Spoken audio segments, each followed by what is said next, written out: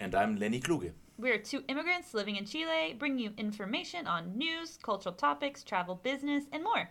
The Chile Today podcast is the first ever bi-weekly English news podcast. For more information about the news topics you will hear today, check out our news affiliate, chiletoday.cl. If you have any questions, stories to share, or just want to say hi, message us on Instagram at Chile Today Podcast or email us at chiletodaypodcast@gmail.com. If you're feeling generous, rate and review us so that more people can find our podcast.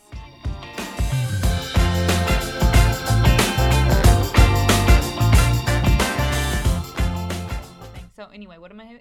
Hey! Hey! Podcast. Hey! How are you? I'm great. How are you doing? I'm good. Woo! I'm good. Ready to record this podcast? Ready to rockin' podcast. Oh no! That Is this just how it's sounded gonna a lot be? smarter in my head. Is than it this how actually it's came gonna out. be? This whole podcast? Yep. For the next 2 hours, get ready. Oh my gosh! Please no. Yeah. We haven't decided yet. We haven't if this is gonna be a two-parter. It just depends on how much Lenny talks. Yeah. Actually, just fun fact. Usually these things take 3 hours during the recording session. Then Pinguino takes the scissors to it. And yeah, he's nodding Only ominously. 3 hours? Like I was leaving my apartment today, and my boyfriend was like, "I'll see you tomorrow. Yeah. I'll be asleep when you get home." And then Pinguino deprives all y'all of this great, valuable information that I depart on your collective faces. Well, thanks a lot, Pinguino. Oh yeah. Yeah. Especially because Lenny likes to talk about numbers, and nobody gives Woo, a shit. stats. Nobody gives a shit, and so Pinguino's So like mean. just cutting them off. It's just like 10 minutes of him being like, and if the 10% grade of I don't know anything about math. Sorry. It's got a lot of math there. Greater than just this other thing. curve of pi or whatever. I don't know. Lemon pie. Oh, I want some lemon pie. That sounds good. So actually, tell the people what we're drinking right now. Yo, are you forcing me into shameless self-promotion? Okay, Yeah. fine, I will do it. Well, we are drinking, because I sprang around, a bottle of Proviant, which is the brand of organic refreshments that I'm importing from Germany, which is great. It's like a lemonade. It's like a lemonade, but it's more. Oh, it's more than a lemonade. Yeah, no, it comes in 7 great flavors, like passion fruit, orange, and cherry, pomegranate. My and favorite is the apple. apple, and got lemon, and got rhubarb, and it's sparkling. It's mostly without sugar, and it's all made from fruit that were sustainably farmed, and it's all sunshine and puppies and rainbows. Yeah, it's German. Not everything German is sunshine But and this puppies is. and rainbow. It's nice fizzy rainbows German. Yeah. And it's really delicious. So if you guys want to try it, because I personally really like it, which is why I allow him to talk about it on the podcast, She's so nice. you can contact us, and or you can contact Limoland_CL on right. Instagram. And if you tell them you heard about it on the podcast, you'll get a discount. I guess that's the thing. Or no? No, that's fine. This is how marketing works. Traceability Bethany- and stuff. Bethany decided there was going to be a discount. Yep, Bethany just Before decided it's going to be a talking- discount code. before talking to Lenny. So I'm not even selling the stuff Lenny is. Yeah, apparently you are our marketing manager now, so congratulations for the job. Yeah, well, let's get to the news for today. Now, how about we do announcement first? Oh shit. Okay, yeah. Firsties. So some events. First of all, if you're interested in any of these events, we're gonna have the information on our Instagram at Chile Today Podcast, and on our Facebook, facebook.com/Chile Today Podcast. And all 3 of these events are hosted by The Chistolas, which is a comedy/event planning group in Santiago. And if you guys know of any events, you can always message us on our Instagram or Gmail, and we will advertise for whatever you guys are putting on. So that's chiletodaypodcast@gmail.com. Okay, so first event is, what is it, Lenny? It's the Horrible Movie Night on February 17th. I don't really think we have to explain this again, do we? We go watch a movie together, and it's horrible. And I know that sounds like, why would you want to watch a horrible movie? It's really funny, because it's not like you watching a horrible movie by yourself. You're with a bunch of people, you're meeting new people, you're laughing. The whole point is to laugh, right, at the ridiculousness. Right. I don't believe that the movie has been picked yet, but it'll probably start around 7:30, and it's free at the Black Rock Pub. Which, if you've never been to the Black Rock Pub, it's an amazing, very at home kind of pub place to go. Cozy. It's nice and cozy. I love it. They have darts. I like to play darts. So that's on 17th. Of course, all of this is unless we go back into phase 2, which we'll talk about COVID in a minute. But if we go back into phase 2, we'll announce those changes. And the next event is just a couple days later on the 19th, and that's at the Fiddler's Irish Pub near Metro Mont. And that is a bilingual stand-up comedy show where we'll have comedians in English and Spanish. And that will be, I can't remember if it's 3,000 or 4,000 pesos to enter, but it's one of those too, so not too expensive. It's affordable. Yeah, it's and then that money's going straight to the comedians and the organization. So come out, have a good time, see people. Fiddler's is really also a great place. And the last one is my personal favorite, which is on the 26th of February. This is the bilingual trivia night where you have rounds in English and Spanish, and you can make a team of up to 3 people.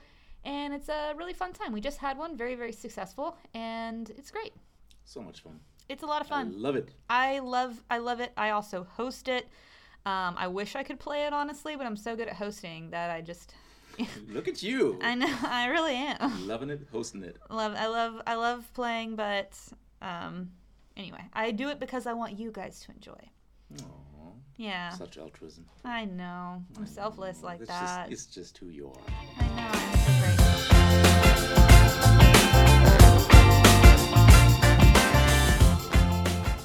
COVID news. COVID news. Dun, dun, dun, dun, dun, dun, dun, dun, dun. Exactly. Yep. We can't have an episode without a COVID update. And things are not looking good, guys. Things are not looking good at all. As of January 27th, now today is January 28th, Friday, the day that we record this. The last news update I got was on January 27th. You sound really, really morbid right now. Morbid? As of January 27th. It was a long day. It's not that bad. Yeah, well, if you think this was morbid, like, check out those numbers, because numbers is what I do. We've had 24,037 new cases in one day. You remember how we talked about, like, in the last episode that... I'm cutting out this. Okay. Fine. You remember that in the last episode we talked about that, like, the experts were, like, expecting 15,000 cases and a we were day. like, no way. way. Like, no way. 15,000? No way. And now it's like 2 weeks later, and we got almost like double as many. So that is it. And not only the amount of cases has increased, also the positivity has increased to 18.82%. But hospitalizations are really, really low. That is something it's quite stable, actually, yeah, because we're only at 86% occupation of the UCI beds, which is more or less stable. ICU. In English, yes, ICU. In English, I see you. I was like, yes, of course, as you see me. Like, what do you mean? I was like, oh, yeah, of course. Yes, the ICU beds, there's only quote unquote 86% occupation of the ICU beds, which is more or less stable because like 2 weeks ago was like 84%. Still, like, I also remember us talking about the positivity rate a few weeks ago, and you weren't really sure whether like was it like 7% was a lot, and I was like, yeah, that's a lot. Now I really hope that 7% is really not a lot if you compare it to what is going on today. What's the positivity rate again? 18.82%. My mother-in-law has it right now. Ooh, fun times. I haven't seen her. Don't worry, you guys. I know you're concerned, but I haven't seen her. She just got back from the U.S., but she was negative getting on the plane, positive getting off the plane. So she either got it really like at the end of her trip or while she was in the airport. Planes are kind of an incubator for that kind of shit, no? I mean, with Omicron, it's like if you're going to fly, you're going to get it. Just like assume like you're going to get it at that point. What, like 2 weeks ago, something like that, all the municipalities of the metropolitan region went back to phase 3 from phase 4. I think it was just a week ago. This was has been a ago? long fucking month. Fucking weekend, no kidding. Oh, a long fucking month as well. Now, us rolling back from phase 4 to phase 3, like on a personal level, there's really not much of a difference. Not if you're vaccinated. Not really, yeah. Even if you're unvaccinated, which you shouldn't be anyway, but like, look, private gatherings are down from 50 to 25 people if you have a passe movilidad. Damn it, I cannot invite my 50 friends anymore over to my apartment. This is a big bummer. Oh, man. Yeah, I know. Or from 20 down to 10 if you don't have a passe movilidad, which is still too much if you ask me. I think that really more involves like weddings There's also not much of a difference for bars and restaurant. Like the what the photo stays pretty much the same. They have to, I think it's like if you're like on a single serving table, like single table, they have to, like the distance between one table and the next table is a little. There's really no difference. Yeah, there. I mean that's why the Black Rock, like their a photo doesn't really change much through phases because their inside is so small that it sort of just stays the same because it's all about like for them the meterage, right? They don't have the big enough space to make more get more people in. Yeah. So yeah, it's like meter foots. It's like meter foot square. Meter foots. I'm not gonna mad you guys. This is why we hired Lenny. Too few meter foot squares here. Like, we can't do that. So yeah, that's a lot of new Omicron cases, and also because of that, the primary healthcare system is like on the border of collapse right now. Like we're not talking about the ICU, we're talking about the primary healthcare. Right. Like that's the thing, because right now there's not enough personnel or money to keep up with the spike in demand. You know? Yeah.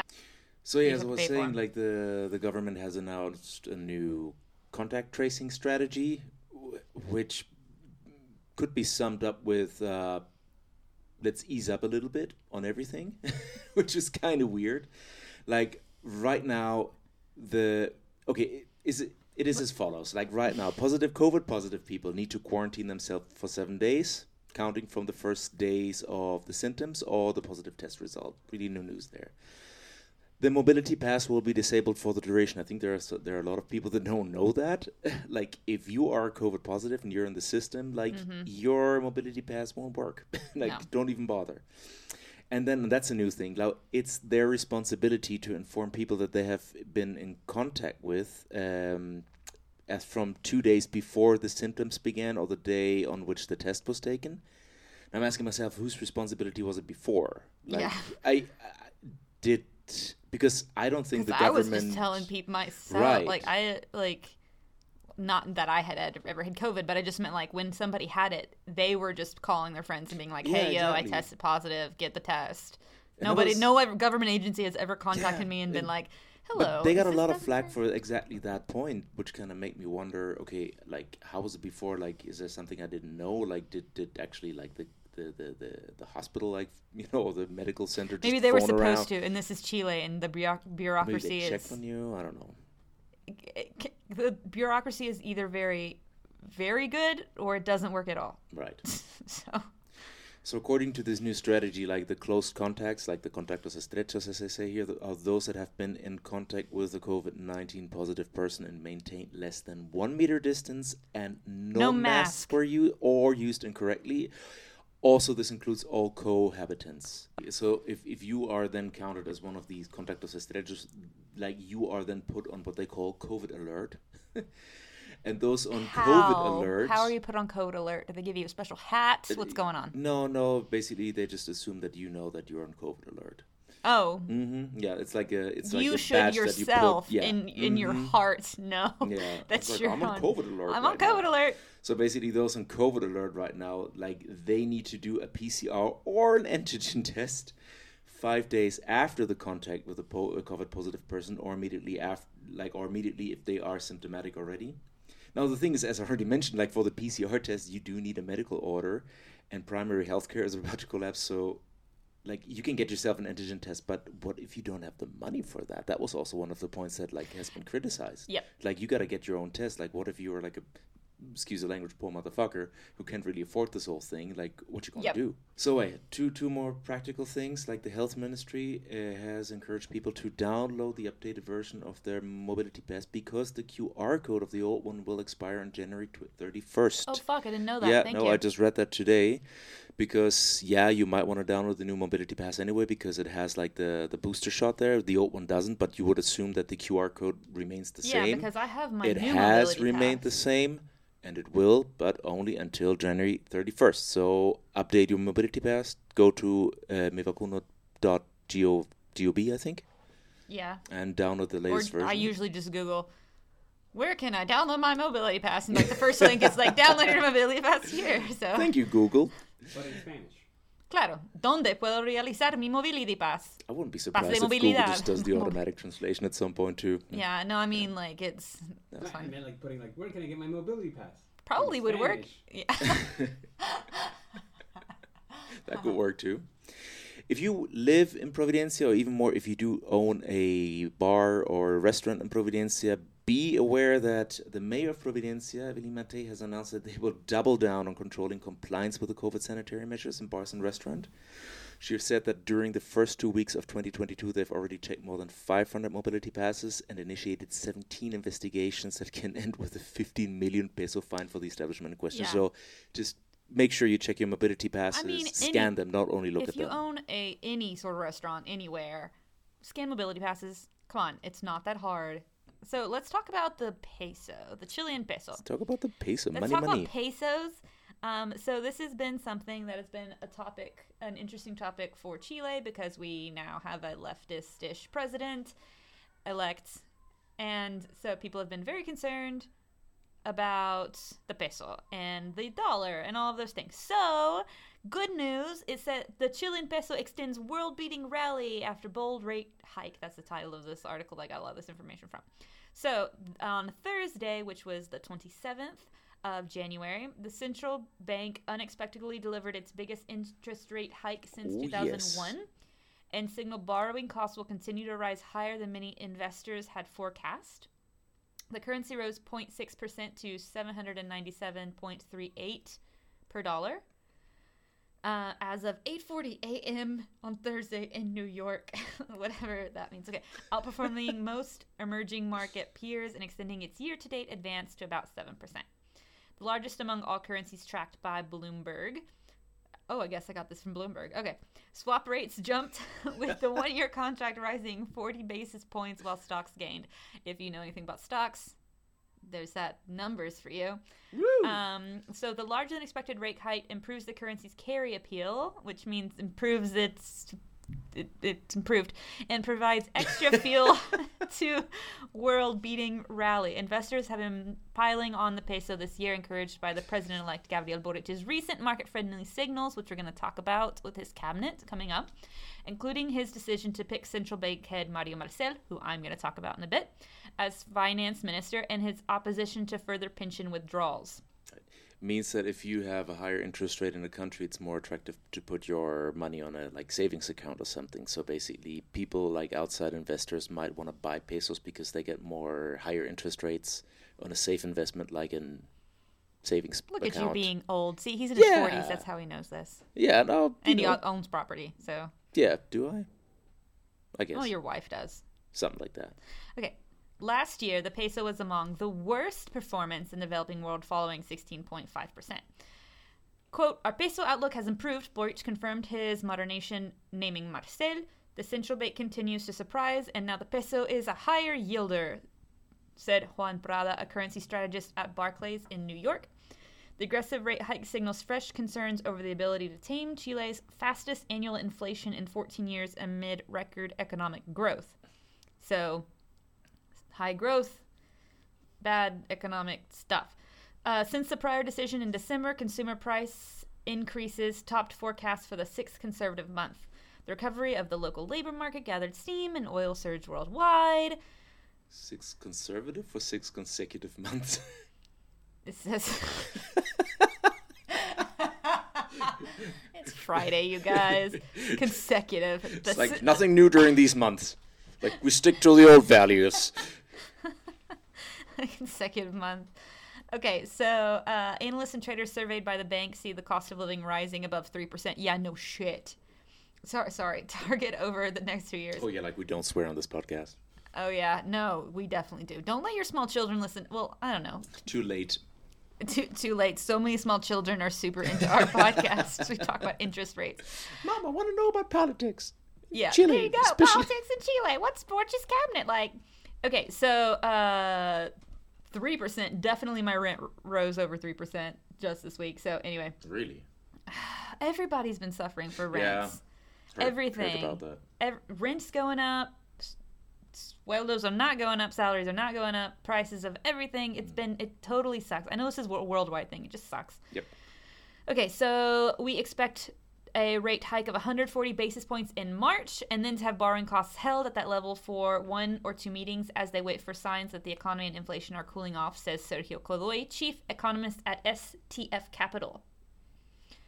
Well, I don't know what STF Capital is. Do you? Sounds legit. It sounds important. On top of that, the recovery has also been spurred by the swift vaccination campaign against COVID-19, which has delivered booster shots to almost 2/3 of Chile's population, maybe more.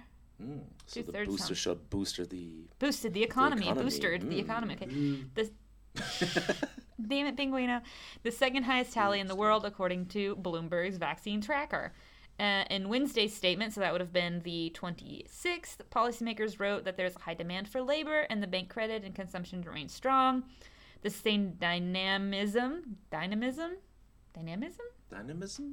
of imports of all kinds of goods is worth noting. These factors, together with global supply bottleneck and higher commodity costs, catapulted annual inflation to 7.2% in December.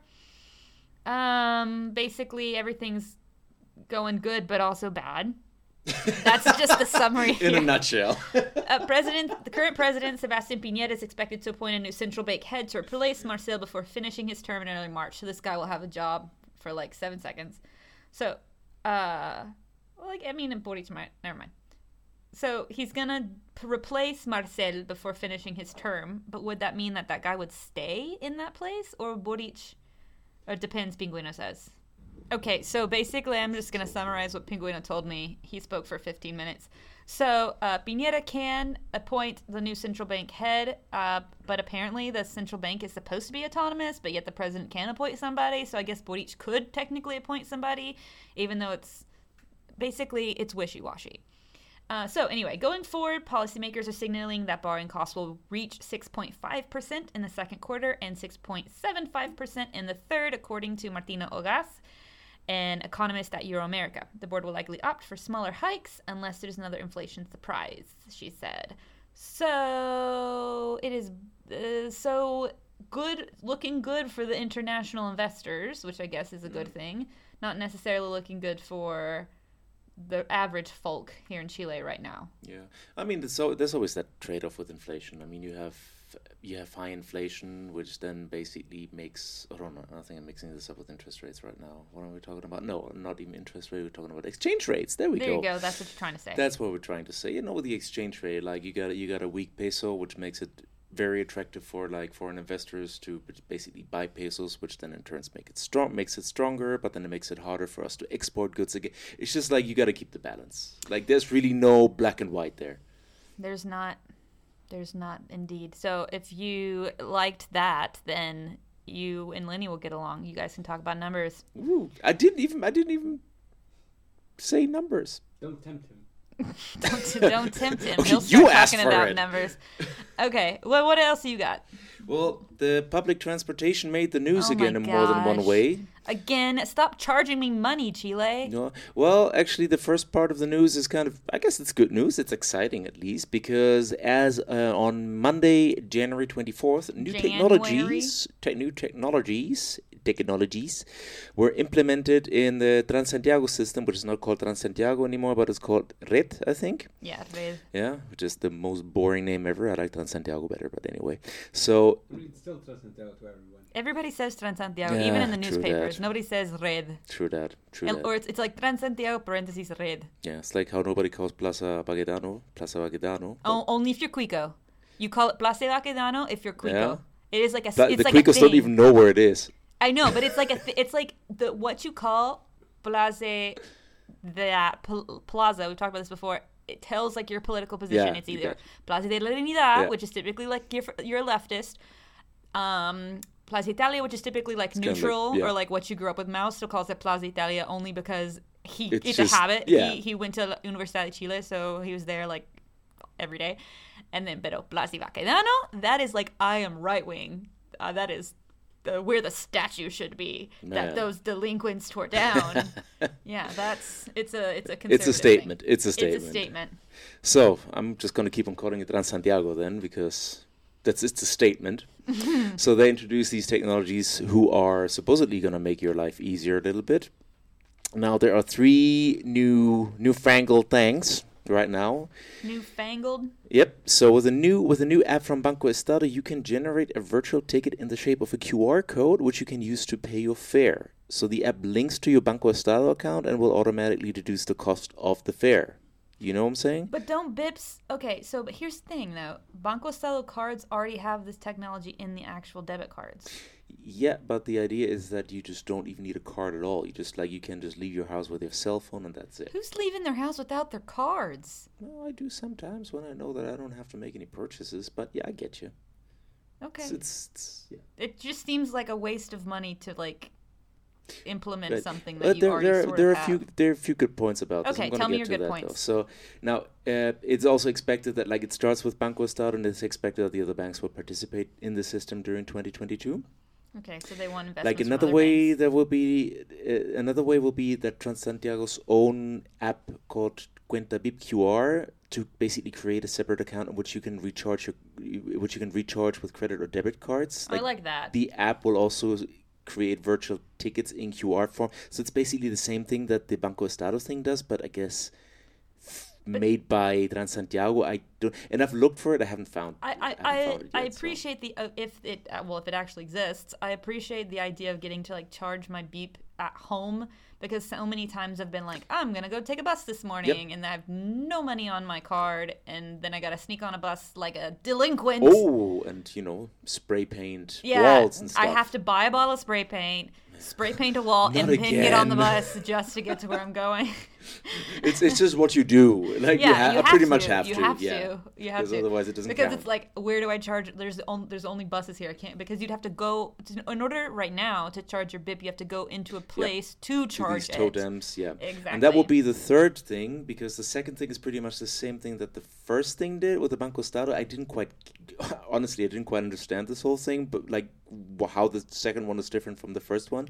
But the third innovation is the automatic recharge of the BIP card. So basically the user can define a minimum amount to be topped up automatically every night.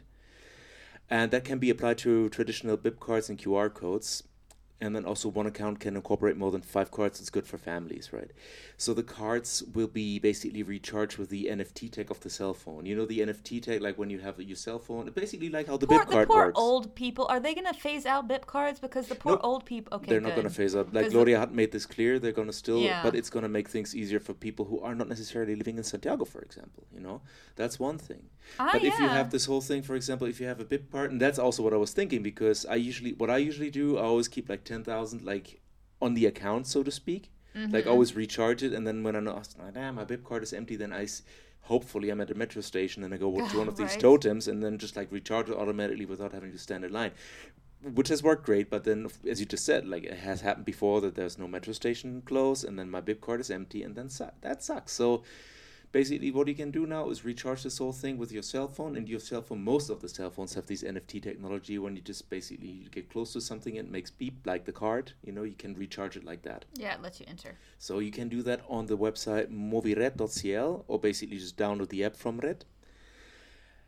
And as I said, this is also great for people that live in the regiones, basically. Sure. Or people that are just visiting, Yeah, if you're planning on taking a trip, I know a lot of our listeners are from the U.S. If you're planning on taking a trip to Chile, you can probably go ahead and do that from wherever you are right now. No, you probably don't have a Banco Estado account, but if they roll out this whole thing where you can basically download the app and create an account there and then recharge that with your credit card, that would be great. You don't have to buy a stupid card.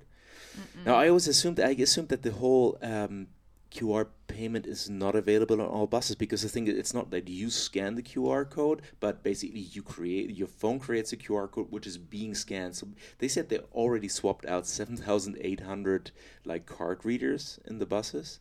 I don't think that's the whole fleet. Oh, the buses right now have a digital reader now. On the side. But all of them? I'd be surprised. No, if I don't that'd think be all the of case. them. I'm just saying several of the ones only that, in the well-off areas. right, the ones that have the people new don't take buses, the buses. electric buses, right? Yeah, exactly. The places where they don't take buses. Yeah. Then Santiago. So as Pinguino just clarified, no, not all the buses have changed the card readers yet. Hashtag not all buses. Yeah, hashtag not all buses, which doesn't surprise me in the least. But actually, one big thing that I was asking myself is, why didn't they make better use of the NFC technology? Like the whole What do you thing mean? is the NFC technology is what these cards have. Like you get close to a reader and it makes beep. Like cell phones have the same thing. Like basically I use on my cell phone, for example, I use Google Pay, which is linked to my credit card. So every time I want to pay something, I just dish out my cell phone, put it on the card reader. Like the cell phone can do it. So why can't they just make a beep app, which basically serves as Because the we're beep in card? Chile, Lenny. It's still We're in because everything has to be. okay, now look, listen to me. Like the thing with the QR code is okay, that's a great technology, but it still takes a bit longer. Like you has to be well aligned. The thing has to be. Imagine There's rush nothing hour. more Chilean than something that could be easy, but we need it to take just a bit longer than it Are you should. making a lot of friends here, man? I mean, I love Chile, but that is the most Chilean thing I've ever heard in my life. only 70% of Chileans have access to cell phones. Okay, which doesn't really make sense if you think about the whole QR thing anyway. You know, like they may have just implemented an NFT solution from to begin with. You know what I'm saying? Just link the BIP card to the phone, hold your phone to the card reader, it makes beep. You know And what? there we go. The reality, Lenny, is whatever they're doing, there's probably some sort of contract that the Wouldn't be government signed. surprised. Yep. That is what happened. Wouldn't The- be surprised, yeah. My mom has a saying: behind every dumb law, there's someone making money. Yep. Yep, yep. So they signed a contract with somebody, and that's what's happening. No, anyway, these things were made to make our life easier. These and like things were on made the for walking. whole, true. No. Actually, no. For taking a bus. Sorry. So yeah, I mean, on the whole, I think those are good ideas. But the ODECU, the Organización de Consumidores y Usuarios, Consumer and User Organization, sounds so weird. I think it's like the BBB in the US, the Better Business Bureau in a way. Oh, okay. So they have voiced privacy concerns regarding the QR code system. Pinguino, you just mentioned that off air, I think.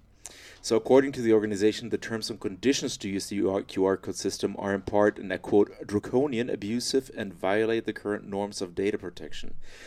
Especially like three paragraphs. One is like Banco Estado can unilaterally end the service, which is, okay, it applies to a lot of things.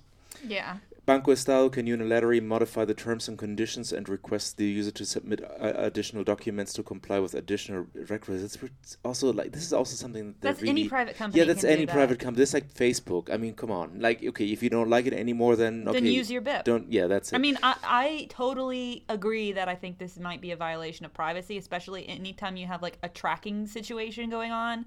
yeah, but hold on. Like that's the thing. Like they should say, okay, we're changing this thing now. You agree or you no longer participate. Right? Right, but who reads Yeah. the changed terms and conditions? No one. And this is where the third point comes in. They say the client, and I tried to translate it, the legalese, the Spanish legalese to English here. The client accepts to reveal personal data such as location, okay, IP of the cell phone, browser history, like they said like No. historial de navegador, which is like, hold on, Let de me watch navegación. my porn while I'm riding in the metro. I'm just And kidding. Nobody all ever the- do that. That is, no. dude, nobody ever do Yeah, that. who watches porn anyway? And all the data. Only real evil people. Only Bethany. Only And me. all the data that might be considered necessary to inform the respective authorities of payment delays This- and to incentivize the client by offering This is them new fucked benefits up. and or products to No. stimulate the use of payment service offering by the bank, third parties, or as a requirement by No, the I competent don't like authority. this. No, this is I don't a like lot this. of nope. Nope. Because imagine, okay, you are somebody who's like, let's say you're a 19-year-old, right? You're coming home from school and you just happen to have bipped in where there is a large protest. And Bipped in. they then set the metro on fire, right? Or, you know, somebody unrelated to the protesters at all has set the metro on fire, but they're like, oh no, it was the young people. And then they gather all of the data of anybody who bipped into that station around that time. You're automatically suspected of being involved in a crime that you might not have had any involvement in just because you were there and they can track that you were there. Not cool, And man. also, like, browser history. I hope I didn't, like, this is not a mistranslation on my part, but browser history, like, the fuck you want with that?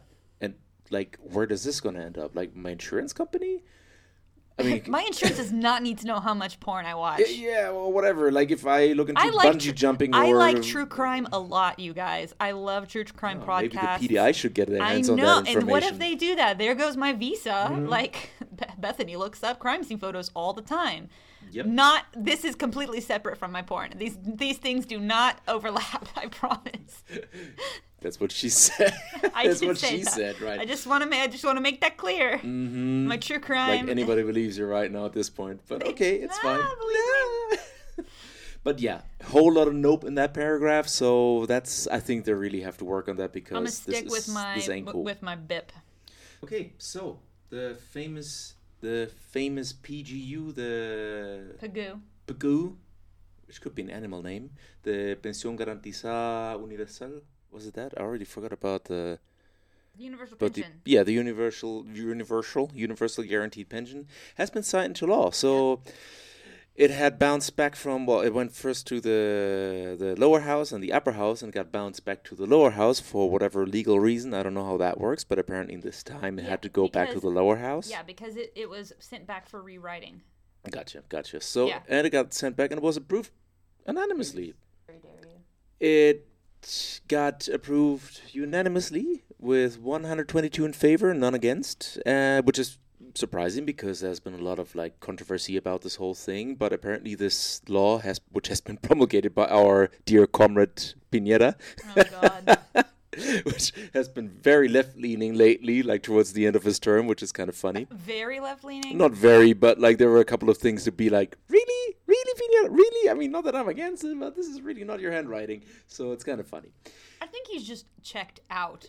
Yeah, He's just like, you I'm probably gonna go just like, to the what the beach. fuck, Not wear a mask at the Yeah, beach. just like I hope I can pass a few laws that people don't lynch me in the street, So this will come into effect. Please like me. Please, Please like me, don't hate no me. more photo ops in Plaza Baquedano. So yeah. Yep. He probably doesn't even know what the name of it is. Probably, yeah. So this law will come into effect as of February 1st. Now, eligible are Old people. over 65, old people, yeah, which means that I'm not an old person yet, because I'm 40. Like, don't you dare say it. I didn't say anything. Now, I'm these sitting here next to my these microphone saying old nothing. people over 65, they must not belong to the 10% wealthiest of the country, which is, I think, is such a better way to put it than the 90% most vulnerable, as most articles put it before, which is just like such a weird thing to. It's like, oh, I belong to the 90% most vulnerable. It's like, yeah, you're not Jeff Bezos. I mean, No, what but are you honestly, talking I about? think it's I know what you're saying, but at the same time, highlighting the fact that 90% of the country is basically one paycheck away from being homeless is like an actual thing that needs to be Actually, emphasized. I would like to see the numbers of that because I wouldn't be surprised if somebody with like a 1.5 million income is still in that bracket. I don't know for sure, but I wouldn't be surprised. It's kind of a weird way of putting it. The problem in Chile is that even if you make 1.5 million a month, the cost of rent and the things that Chileans are spending their money on, they're spending way more than they should be spending on what they're. Yeah. But I mean, okay, imagine you making 1.5 million, okay, but you're paying how much money? Like what, 800,000 pesos in rent? That's a shit ton. That's a shit ton of chunk of your paycheck. yeah, no, I get that, but okay, well, I can't really talk there because I don't live in a rented place. Because I don't. Because he But- married a lady who bought her property before. You make it the sound like I did it spikes. only for that. Yeah, that's the only reason why he did Yeah, it. He it's the told only me off reason I did mic. that. Yeah.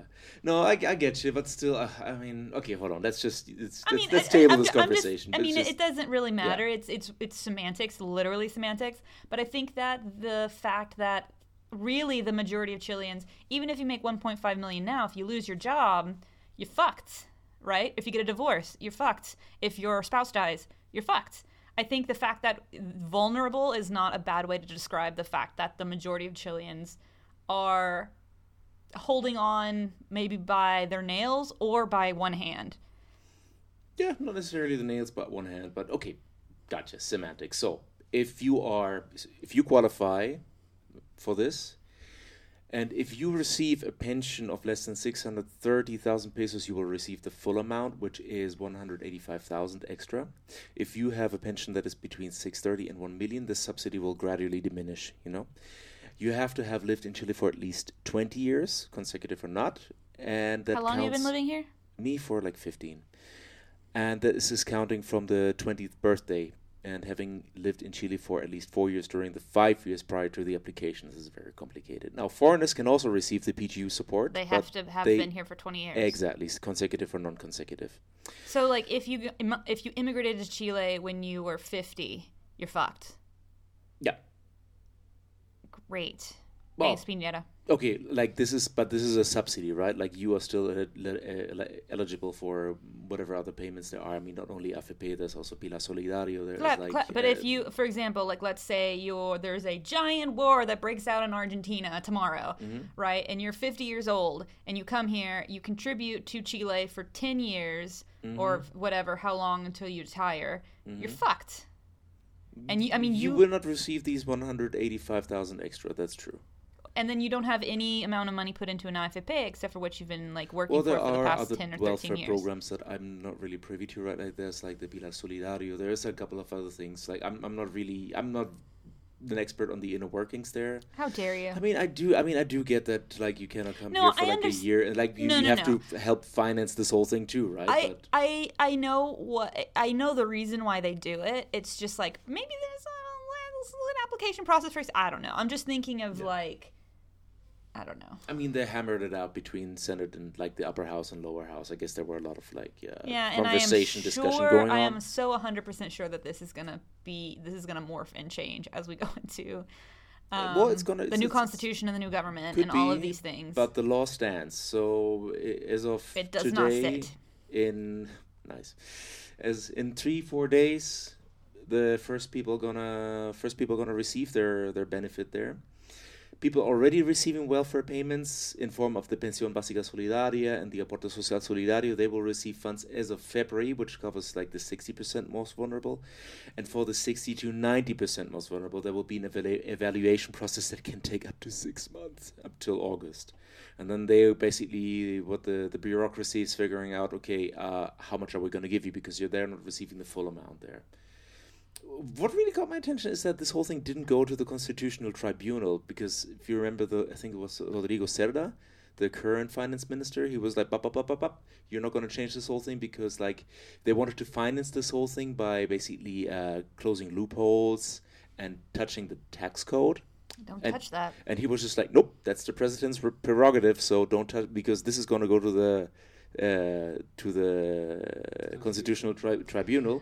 And apparently that's not the case now. So I guess he backed down. Yeah, I mean, maybe when something's unanimous, there's an exception there. Could be.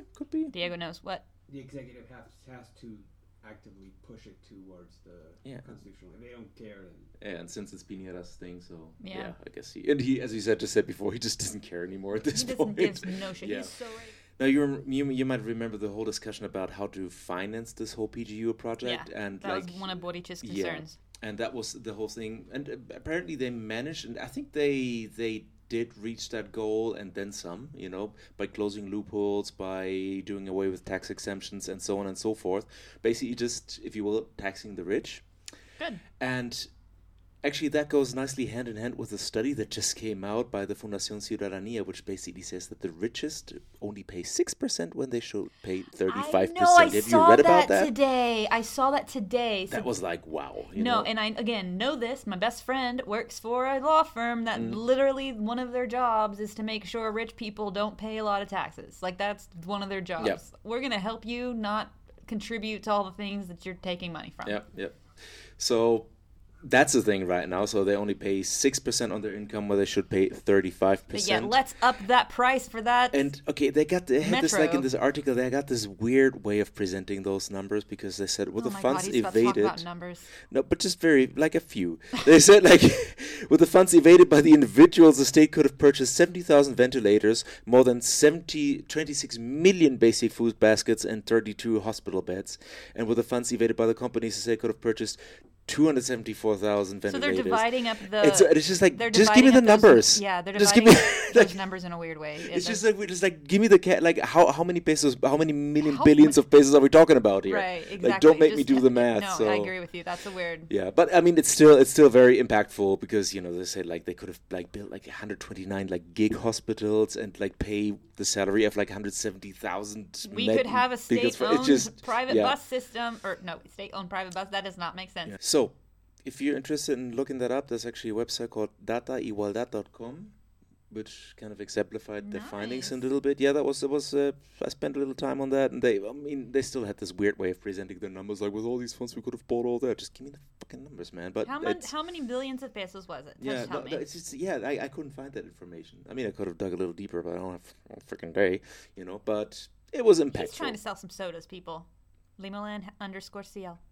On Instagram. That was absolute non sequitur, but I appreciate it. Yeah. So yeah, I'm there for you. And if this whole thing wasn't enough, another apport by the Cepal or Eclac, is it? No, I like Cepal better. It just sounds just nice. It just you rolls say off the Eclac tongue. like a German. Like Eclac. What does that mean? What does that mean? So they found that while Don't you Chile call is me that. not among the worst Latin American countries when it comes to the growing number of people living in extreme poverty throughout the last years.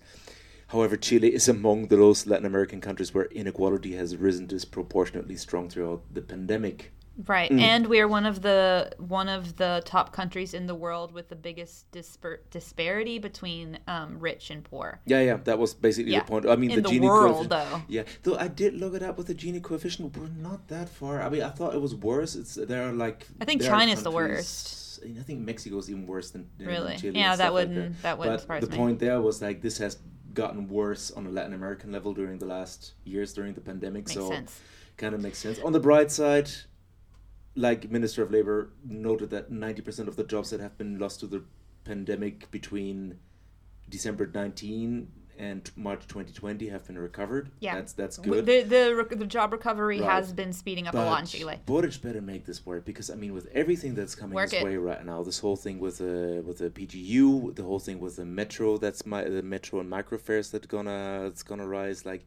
He has to close those loopholes and get the funds he needs to finance the welfare because he's spoken out against the fifth, I don't know why the fifth, but the fourth withdrawal from the pension funds, which is basically a 180-degree turn and has potential actually to become the first big internal conflict of his administration because big parts of his coalition are in favor of this. I don't know. Well, okay, so we can talk about this more as we start talking about the cabinet, but not a lot of people in his coalition support the fourth withdrawal. A lot of people on the left support the fourth withdrawal. Marcel, I believe, going to get to this a little bit more later. There's a lot of people that say, like, no, because what we're doing is we're continuing to take money out of the AFPs. And that's the whole part of the problem. People don't have AFPs. This should be fixed in a different way. Yep. And so that's what he's sort of coming out against. And and his cabinet is in support of that. They're like, look, people are down to scraping the bottom of the barrel here. Yeah. This is not sustainable. Yeah, no, and I agree with that. Actually, I think we've talked about this a few months back, and like from the beginning, I mean, I was also very wary about this. I mean, okay, I see this is a quick fix. Okay, this is great, but this should be a little bit more differentiated to like only allow the poorest of the poor to withdraw the funds, which is a difficult thing to control and to measure. But then again, I mean, Boric himself knows that, okay, this is, as he said, like, pan para hoy, hambre para mañana, So it's not sustainable, as he just said. So they need to fix this in a different way, and one way would be to close these loopholes, get away with these exemptions. And I'm excited to talk to you in a few minutes about his cabinet, because I think that some of his picks were very wise. Not necessarily picks that were, like, in his best interest, but picks that were wise to accomplish ultimate goals. To close loopholes. Anyway, we'll talk more about that in a few minutes. But you want to talk about ketchup now, don't you? I'm going to talk about ketchup, you guys. Woo. Okay, so the world giant Kraft Heinz opens its operations center for South America in Chile. Actually, right down the street, they're opening their office in El Golf, which is kind of cool. Maybe they'll give us free ketchup. So I couldn't be standing on the company's roof because I'm afraid of Heinz. I hate you. That's nice. Oh, boy. Okay, so Chile is actually one of the biggest consumers. It is the biggest consumer in South America of ketchup besides Brazil. So that's such a random fact. So that's one reason. Something to be proud of. We like ketchup. So it's, like I said, it's opening up its center in El Golf in Las Condes, and it's going to be in charge of business in Peru, Argentina, Bolivia, Paraguay, Uruguay, Colombia, and Ecuador. And so this is also going to be providing jobs that weren't here before. A lot of them, according to this article, it doesn't say a number. It just says many jobs. So, and it also says... With those many jobs, we could have bought so and so many beds and ventilators. With those jobs, because we need to sell ketchup. So the growth, according to the company, is not only a true reflection of consumer confidence in the brand, but also in the team, which has increased 4 times since 2020. So the commercial manager of Kraft Heinz, Xavier Amaburu, said Chile assures that the formation of South America as a new business unit is a very good sign, and the decision to make Chile the center of operations is a reflection of sustained growth and greater confidence in the long term. Kraft Heinz ties with Chile have been strengthened in recent times. The company highlights that from the market side, in 2021, they carried out the first campaign that was born from Chile that became global, the Heinz Ketchup Burger, which I've eaten and I like it. It was held in 20 countries and later highly awarded at the ACHAP Awards, which I have no idea what that is. They won 6 golds and 3 Grand Prix. Is this a race with burgers? What is that, like the Heinz Ketchup? Is it just a burger, or is it like a... It was a burger. Well, what I think it is, what I think I ate, was like a frozen burger that had ketchup already inside it. Oh, so it's like a meat patty with ketchup inside? Or? It was good. What I ate was good. Maybe it's not what it is, but I think that's what it is. We ate that in the States? No, here. Here? Where'd you get that? Where'd you get that? Where'd you get that? Where'd you get that? Amazon? At the Leader, I think. Huh. The Leader. Maybe I'm totally hallucinating it, but I'm pretty sure. Yeah, I don't there know, was one with pickles in it, too. I'm not like regularly perusing the burger section, so like the meat patty was mixed with ketchup. You know cool. what I'm saying? Cool. Okay, so the company is also making alliances with what's called the Inspiring Girls Foundation, where 6 company volunteers participate in talks with school-age girls in which they share their experience and aims to increase girls' self-esteem and professional ambition. And they go from door to door and say, sell ketchup burgers, or? But they're hoping what? They're saying that they have an optimistic outlook, and they're excited about facing the new challenge not only for Chile but the entire region. So, fun story about Heinz. Okay, do you know who John Kerry is? Oh, he's isn't he like a... Oh, hold on, you're spoon feeding this to me right now. I'm not saying anything. I'm spoon feeding you ketchup. That's right. No, isn't he married to like the Heinz heir or something? Yeah, he's married to the Heinz heir, and it's funny. Yeah. So my family was very, very conservative in Arkansas, and so back when Kerry versus Bush, because John Kerry ran for president against George Bush. I remember right? That. And it was like days. The whole like dangling Chad or whatever it was. What was it called? The dangling Chad. Hanging Chad. I see hanging Chad. See, it's a thing. That sounds like a euphemism for something else. I said it and immediately was like, oh no, that can't be what it's called. But it's called a hanging Chad. Okay. With the whole like, controversy. It's a thing. It sounds horrible. Could you take care of my dangling Chad for me? There's definitely a porn called the hanging Chad. Dangling Chad. Okay, so anyway, my parents are really conservative and they voted for Bush, and I was a child when all this was going on, but I remember my mom only once in her life ever boycotted something, and she boycotted Heinz ketchup, which sucked because the only other thing was Hunt's ketchup, which does not taste the same and is not as good. Sir. It is not as good. Oh, you might have a lot of ketchup opinions since you're German. Don't Germans have specific ketchup? No, like ketchup is quintessentially American. Really? Like you guys, don't you have like German ketchup? I mean, probably there is, but you know what's the most popular brand of ketchup in Germany? Heinz? Yeah. Nice.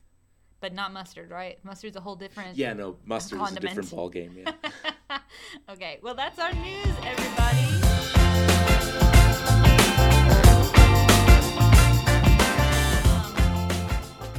I'll start, because you're chewing on chips.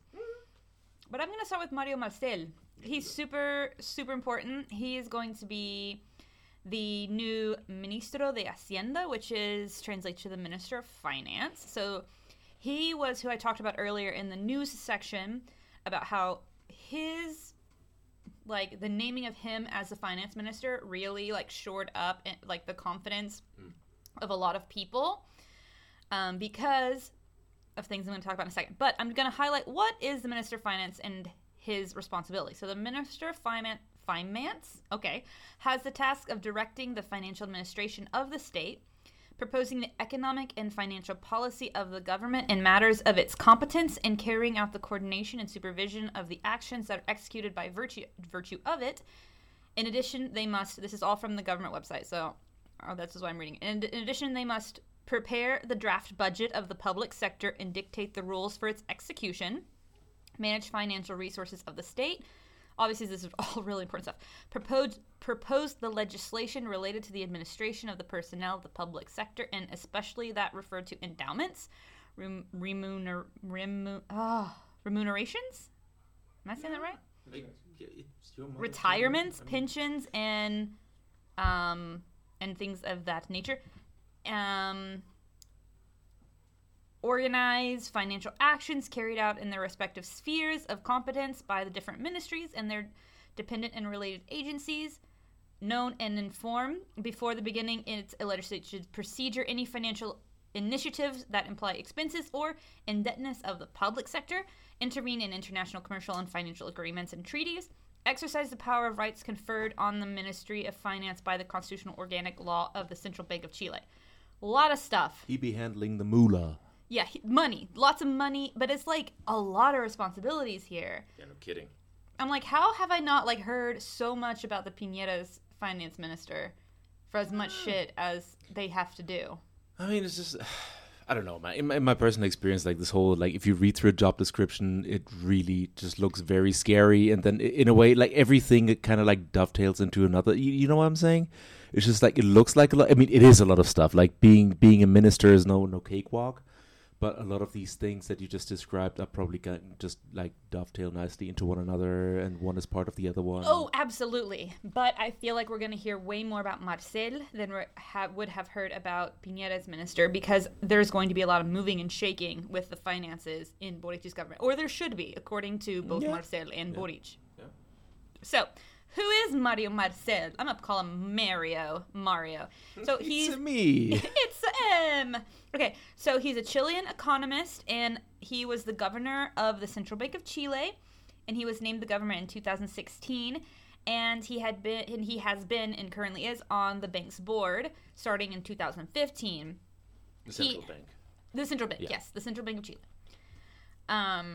So he has been a close collaborator to the government of the left-center concertation parties for democracy, which has been like Bachelet's government. And her coalition, but he's currently an independent. That's how he identifies as his party. He's an independent. So he held in the Bachelet's government. He held the position of budget director and played key roles in the design of structural surplus rule. He's one of the big reasons for the establishment of faith, as I mentioned earlier, in Boric's government.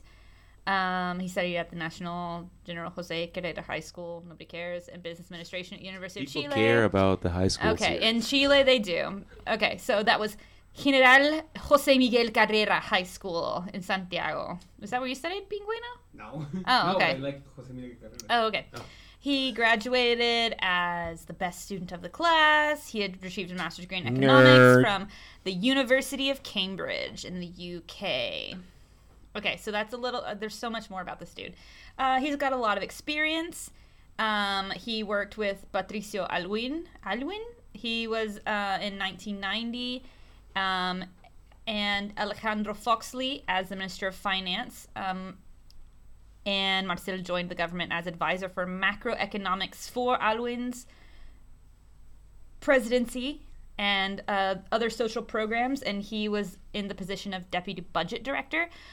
Okay, so there's a lot more stuff I go into. He also worked for Eduardo Frei in the presidency. He was the director of budget for Arellano. So there's like, he's worked with a lot of like important politicians. He's got political clout and experience. Like there's like a whole paragraph of here of all the people he's worked with, but I'm not going to go into it because if you guys want to know, I'll just email it to you, whatever. Here's the link.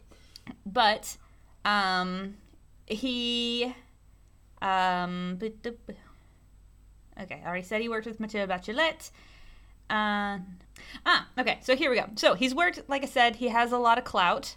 But something interesting is that our favorite communist mayor of Recoleta, Daniel Jadwe, had some words about about Marcel. Hathaway specifically was like, ooh, Marcel, he's a neoliberal turd. He said, we all know that he's a defender of the neoliberal creed. Marcel has worked with a lot of different governments, not right-wing governments, but a lot of different governments from the moderate to a little bit more left. He has been involved in a lot of that. And Hathaway does not like that. Hathaway is the communist and also very proud. If you've ever heard Hathaway, he's a very proud communist. Yeah. He has a stick-to-itiveness of what he thinks is right or wrong. And he's not happy about Marcel. Yeah, I guess I think he just really tried to entrench himself there in his because, as you said, like the choice of Marcel was just widely applauded from all sides. Everywhere. It was just bullseye and then some. Because, and I mean, if you remember in our last episode, we talked that like the finance ministry is like the ministry position that needs to be like that is like the critical position that needs to be filled. I mean, to stabilize the market. Like, oh, thank God. Yeah, exactly. Like, to just everybody calm the fuck down. And everybody did. And like even like the stock market went up by like almost 4%. Like the dollar dropped below. Like it was like spur of the moment thing. Everybody was happy. Even like this guy. I don't know if you got this written down. You know, Juan Pablo Suet, who is like the National Entrepreneur Association guy. He sang high praise.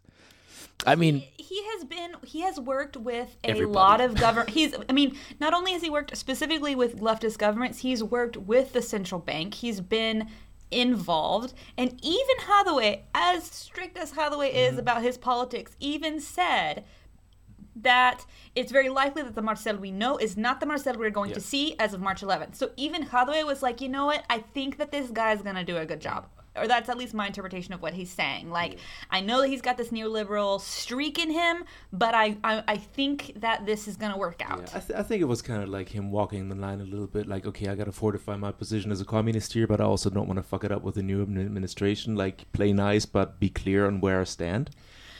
Yeah, and also, but Hathaway also like said like, Marcel is against the fourth withdrawal. And so that's one reason Hathaway's like, okay, that gives me a little bit more. So is Boric right now. Yeah, no, I know. But I think that, again, as a finance minister, if you're not behind what Boric is saying, like, I think that gave a little bit more credence to what he's doing, at least in what Hathaway says. He says, I was never in favor of the withdrawal either, was never in favor of workers paying the cost of the crisis with their own saying. Apparently, Marcel was never against any of the withdrawals from the AFPs, and neither was Hathaway. Yeah. Because they shouldn't take from their own savings, which, right. Yeah, apparently he also has a lot of experience with the AFP system. Like, at least like the spokesperson, what's her phrase? Alejandra Cox, who's like into the mic. I'm on the mic here. The spokesperson of the president of the AFP Association or something like that, Alejandra Cox, she also saying like high praise on Marcel, and she also said like he knows the AFP system inside out, which is just crucial with everything coming down the road now. For what Boric wants to do, which is completely overhaul everything, he has to know it. And he seems like he knows his stuff. Like I said, like I even edited this. That's the thing, is I was like, I'm not going to read all. Too much. I even edited it, everything I was going to say, and there's still like 3 paragraphs that he didn't get into about his just constant involvement in different sectors, working with different budgets, director of this budget, director of that budget, executive secretary to this budget company, all of these things. So, good sign, you know. I think. Thumbs up. I think it's a good thing. I mean, if anytime you can please multiple parties with multiple like ideas of how the economy should go in a finance minister, I think that's a good sign, personally. Yep. So, anything else you had on Marcelo? Marcel. Yeah, no, not really. Mario. There were. I mean, I looked over the ministers that you were going to cover, and I think Marcel is the one that I also took the most notes on things that I was like, okay, she might not cover that, but there's just like so much to say about this guy. There's so much. Like, I mean, which weirdly enough, he has his own Wikipedia page, which isn't that common for ministers in Chile, in English. A Wikipedia page in English. Okay, gotcha. Yeah, which is not that like common. So if you are interested in all of his experience, you can Wikipedia him.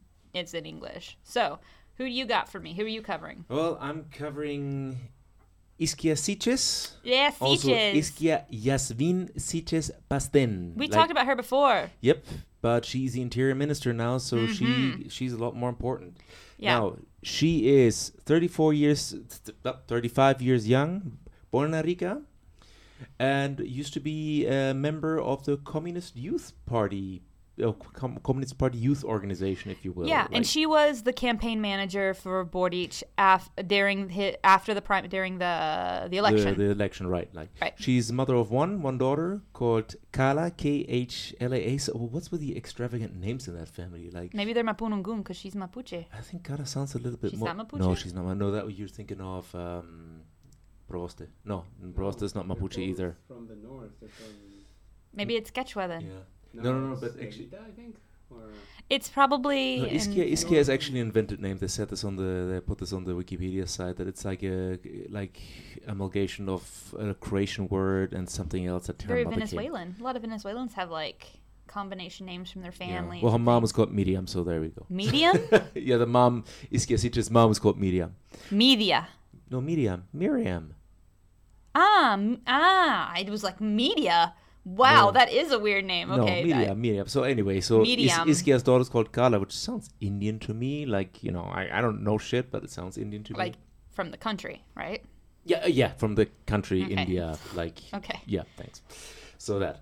She is a trained surgeon from the Universidad de Chile. She also holds a Master of Public Health, also from the Universidad de Chile. And she Whoop, whoop. did work at the Hospital San Juan de Dios in Quinta Normal, where she specialized in the treatment of HIV-positive patients.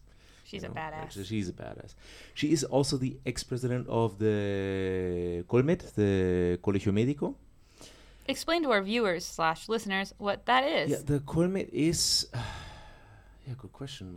That is kind of like an association of medics right. that give public policy advice, if you will. It's union adjacent. Yeah. So the Colmet, the Colegio Médico, is union adjacent, as we just agreed upon. It's kind of like a body of it's association very, very, of very respected. medical professional, very respected, who also tend to give policy advice to governing authorities and so on. And a funny thing, I didn't know that, even though I should have known that. When she got elected president of the Colmet, she was 53%. She ousted the then incumbent Enrique París, who right now is health minister. Maybe that's why they have a bone to pick, Well, here's the thing. A lot of And people were she- surprised that she wasn't Yeah. put as health minister. A lot of people were really Yep, surprised. A that's lot of true. people thought that she was going to be declared as the new health minister. Yep. Yeah, that is true. Maybe And she didn't want so, to do that. Who knows? I don't know. I was talking with some friends about it, and they were like, "Well, maybe she's just a little bit more ambitious. Like she wants something Could be. something else, something not medical related." Yeah. But Yeah, I could give voice to critics because, like, she does have a lot of experience in that field, and that kind of, makes her the woman for the job in a way. Then it is something. It she is a does very not have experience in terms of, internal policy.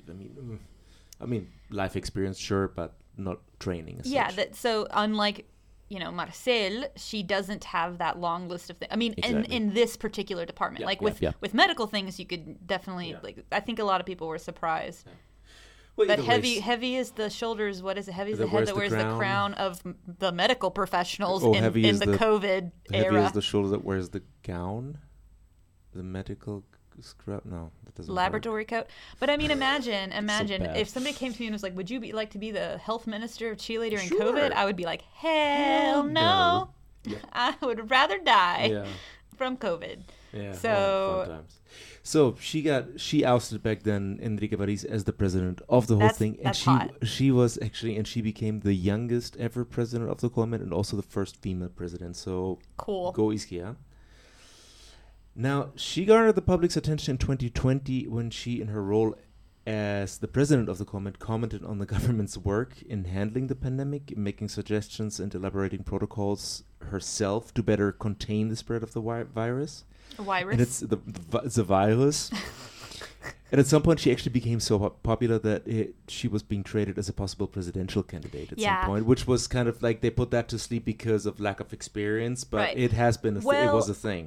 When I remember, so my boyfriend, all of his group of friends, and I mentioned this on a podcast before, like they are friends with Boric. They came from the same university. They're like less than a degree of separation. I'm 1 degree of separation from Boric, so I've never met him, unfortunately. So they were talking about everybody loves her. Like she just shits gold. Like, she's smart. She knows how to handle herself, and the right, the left, they love her. And so it was so freaking smart that Boric picked her as the campaign manager, and not surprising at all that she's a minister. Yeah, but just nobody expected her to end up in that ministry in particular. So can you explain to me a little bit what her role is? Well, first and what foremost, her responsibilities? Well, first and foremost, basically taking care of domestic issues, and which is right now handling the crisis in the south. I mean, that's not the only thing, but that's the most pertinent thing that she needs that's to take why I thought that she was Mapuche, because could be, yeah, because of the fact that could be. But another thing that was interesting, I think, like what she also did, she was a fierce critic of the Mañalich back. You remember that they were at each other's throats at some point. Yeah, you remember when Mañalich was still health minister? Oh my gosh, that's like a memory from the blocked out year of 2020. Yeah, like they were at each other's throat. I mean, and that's where she really became stood in the limelight. I remember that. 2020, if you were not here in Chile in 2020, you do not know we all have a collective blackout from the 8 months we were chained to our apartments and our homes. I don't remember anything from that year. I finished a lot of PlayStation games. I read about like 74 books. Oh god, you're such an intellectual. I mean, they were all like smutty fairy porn. No, that's actually not true. I read a lot of books about like public policy. And yet here I am. I can't articulate any of that shit at all because it goes in one eyeball and out the other. Because of reading. That's how sound travels. Okay. No, I'm reading. I don't know how that. Okay, and then like. I'm like, I want to be smart, and so I like read all these books about smart things, and then I forget it immediately. Also, I read it in 2020. Pass out on the couch and have a little drool. Right, and so nowadays I'm just sticking to like fairy porn because I don't need to remember it. Just enjoy it at the time. Yeah, fair enough. Okay, so back to ministers. Back to that, and she was also like, I mean, just summing up the accomplishments here. She has in 2021 she was named as one of the Times 100 next emerging leaders worldwide. I mean, heck get that from the Times. She's badass. Magazine, yeah. So she has already been invited by several interest groups to visit the southern macro zone, as they call it, basically where the little almost civil war is raging down there, to get a first-hand impression of the ongoing conflict, which includes the victims of the violence as well as the forestry contractors. For listeners, I think it's important because we have a lot of listeners from the U.S. So this is the conflict between the indigenous people who are trying to take back their land, and corporations and people who are not indigenous who are living in that area. So there's a big conflict going on, a huge conflict actually happening. I know you covered that already in the before times. We can cover it in more detail. More detail, because I think that's an interesting issue to cover. Yeah, I think that would be a good thing to cover. So a lot of people hope that she has a different handling on the situation than Piñera did, and as things appear that she is a lot more able to extend her hand, dialogue, even though the state of exception in the South has been prolonged for 2 weeks now. That has been passed in Congress 2 days ago. But Boric has said he's not going to extend it. Yeah, and that might actually, if he extends it again, that might, shit's going to calm down. Boric won't, he already said he won't extend it. And something to note, Siches and typically the Boric's government are more on the side of the indigenous people than Piñera's government, who are more on the side of the corporations. So there is going to be a different type of dialogue going on, hopefully. So I think she also, and correct me if I'm wrong, I also think she's the first woman to have this position of Interior Minister, which prompted everybody's favorite person, Juan Suti, to just give an absolutely terrible comment. Because when asked about Siches doing an interview, during an interview with the Radio Universo, Suti said, and I quote here, she definitely has a pair of legs and a set of hips that should be more than enough to hash out agreements. I'm so angry right now. I was like, what the fuck? I cannot believe this piece of shit. This is 2021, people. 2022. This is not even, this even shouldn't have happened. Okay, first of all, you shouldn't even think that. Second of all, why would you fucking say that? What? How small is this motherfucker's dick? That's what I want to know. Okay. Pics. Small dick sink ships, as they say. Yeah, and he got raked over the coals for that, and rightfully so. Oh my gosh. I always wonder, doesn't he have someone like an assessor? You would think think the right wing would have them, but I swear to God, the right wing's like, you're great, baby. Yeah, like just one person to say like, I don't think that's a good idea. I don't think the right has that at all. I think he hired the one that Piñera had before. That's what I'm saying. I'm like, does the right not have like a person? Yeah. The guy who told Piñera to go take a picture in Baquedano. I'm like, who is telling these people what to do? Oops, sorry, dude. No, that you gotta. It's on the other side. Or the one that told Piñera to write while he was in Germany, Deutschland. Okay, so I've got the next person, Nicolás Andrés Grau Veloso, who is the Ministerio de Economía, Fomento y Turismo, which is Minister of Economy, Development, and Tourism. So, what's this guy do? So the mission of the Minister of Economy is to promote the modernization and competitiveness of the productive structure of the country, private initiative, and the efficient action of the markets, the development of innovation, and the consolidation of the international insertion of the country's economy in order to achieve sustained and equitable growth through the formation of policies, programs, and instruments that facilitate the activity of the productive units of the country and their corporate organizations and institutions related to the productive and technological development of the country, but public and private, national and foreign. Okay, that's from the Chilean website. They're supposed to stimulate the economy. That's what they're supposed to do. Lots of stimulation for the economy internally and externally. Basically, that's the idea. So, Nicolás Andrés Grau. So, he is 35. He has a master's and a doctorate in economics. He is also a teacher at the Universidad de Chile Department of Economy, lovingly known as Fitch. And it's considered probably the best university in the country for economics, if not just undoubtedly the best. So he was actually president of Fitch while he was there. He's a member of the Social Convergence Party, which is the same party that Boric is a part of, in the Frente Amplio coalition, of course. And they're reportedly close friends, and he has been an advisor to Boric for many years, as Boric has been a diputado on economic matters. So, Grau has caused a few quote-unquote controversies already, which before he was in his new position. And I say controversies, quote-unquote, because they're only controversies from the perspective of the right-wing parties, because he's created some controversial proposals. For example, he believes that on all companies, 50% of the board of directors should be the workers of the companies, and the right really did not like that, and he had some harsh criticism of that, and so he sort of backed off on trying to push that. Grau is also very close with Daniel Jadwe, which is really interesting. So he's sort of bridging this Boric-Jadwe gap. As I mentioned earlier, that Jadwe is the mayor of Recoleta. He's a communist. He's very popular in the Communist Party. He ran for president, narrowly lost to Boric. And he's very close with both of them. So he sort of discusses economic policies with both Jadwe and Boric. But that specifically because he has a good relationship with Jadwe, and just because of that, this report says makes right-wingers very uncomfortable because he has a relationship or a friendship or an advisory sort of relationship with a communist. Yeah. He's actually the son of Michelle Bachelet's former minister, Paulina Veloso.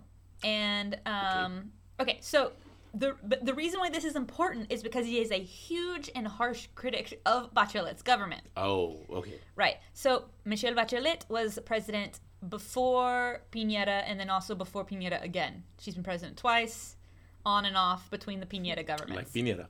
Right. She is moderate left. Some people would say she's moderate. Some people would say she's moderate left, depending on who you ask. Leftists don't like her. Moderates think she's too left. She's left of center. Yeah, she's left of center. So he's actually a harsh critic of her coalition. So that's pretty interesting. So he outlines his main priorities, and he wants to specifically focus on recovering the dynamic, it says the dynamism of sectors. So stimulating specifically things hit hard by the pandemic, such as tourism. And he wants to recover investments that the pandemic has sort of drained, international and national investments. And he wants to also pump a lot of things into the public sector, like pump a lot of support into the public sector. So it says the government's goal is to initiate and begin to materialize the productive transformations proposed by Boric's program, which aim to, quote, overcome stagnation and resume economic dynamism, taking advantage of natural resources in a way that is compatible with the environment and promoting research and innovation to generate new sectors. So this is important because Boric's government really wants to focus a lot on the resources, copper, fruit, lithium, which we're going to have a whole episode about lithium. But they want to do it in a way that is like environmentally friendly. Like they don't want to just create, they don't just want to wipe out like forests and stuff for the sake of economic growth, which is something that Cast really wanted to do.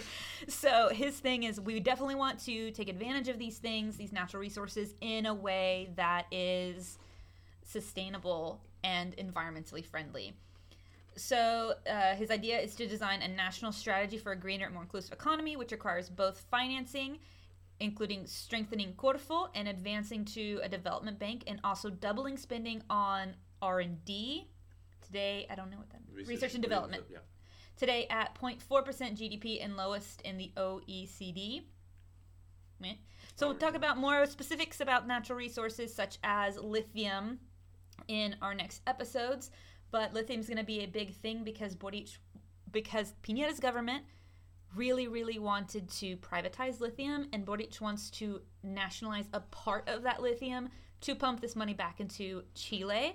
And Boric also wants to focus on green hydrogen to take that money into the public sector. So all of this stuff is going to be the responsibility of Grau to negotiate and to figure out a way to finance and encourage national and international investors on these fronts.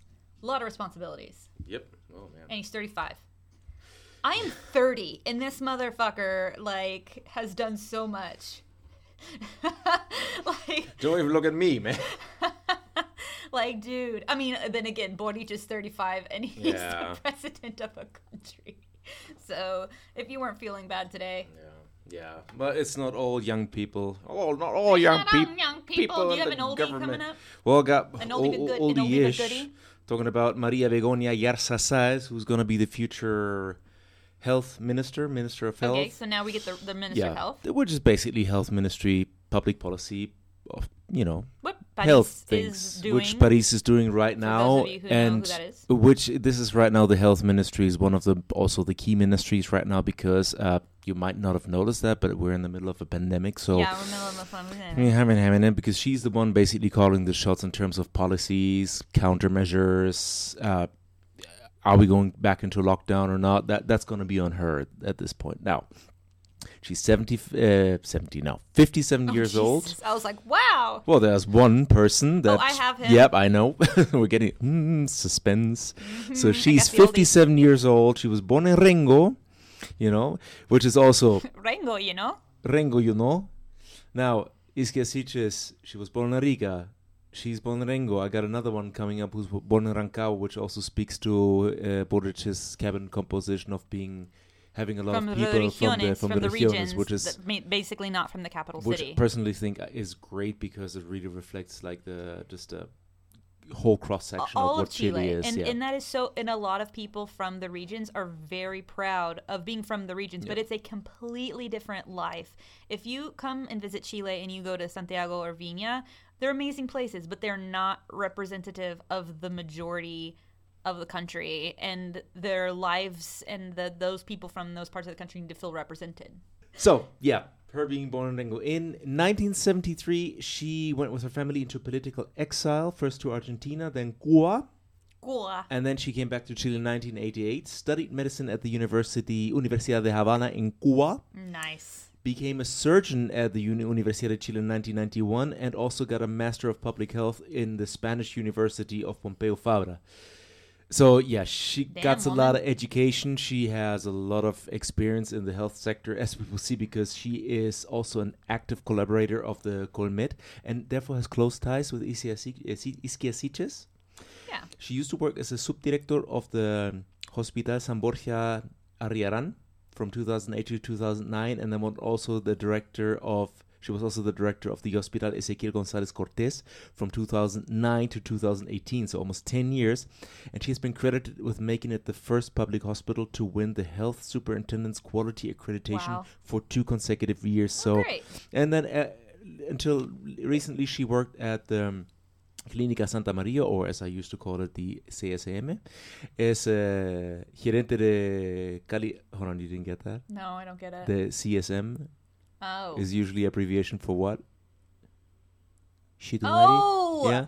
I was like, CSM. And I'm not kidding. Okay, sidebar here. Like that until recently, I think until a few years ago, that was actually the website of the Clínica Santa María. It wasn't. And it was like, it was like you get to csm.cl and you get to Clínica. It was like really nobody has noticed that, and they've changed it. Of course they had noticed it. But you know what? Good publicity. But you know what? I bet I'm going to try right now. I'll go www.csm. They're probably going to forward you to Santa María or something. Honestly, best advertising. Clínica Santa María. You just get forwarded to Clínica Santa María. Best advertising ever. CSM. Now do CTM.cl. See where it takes you. If it's porn, I'm so sorry.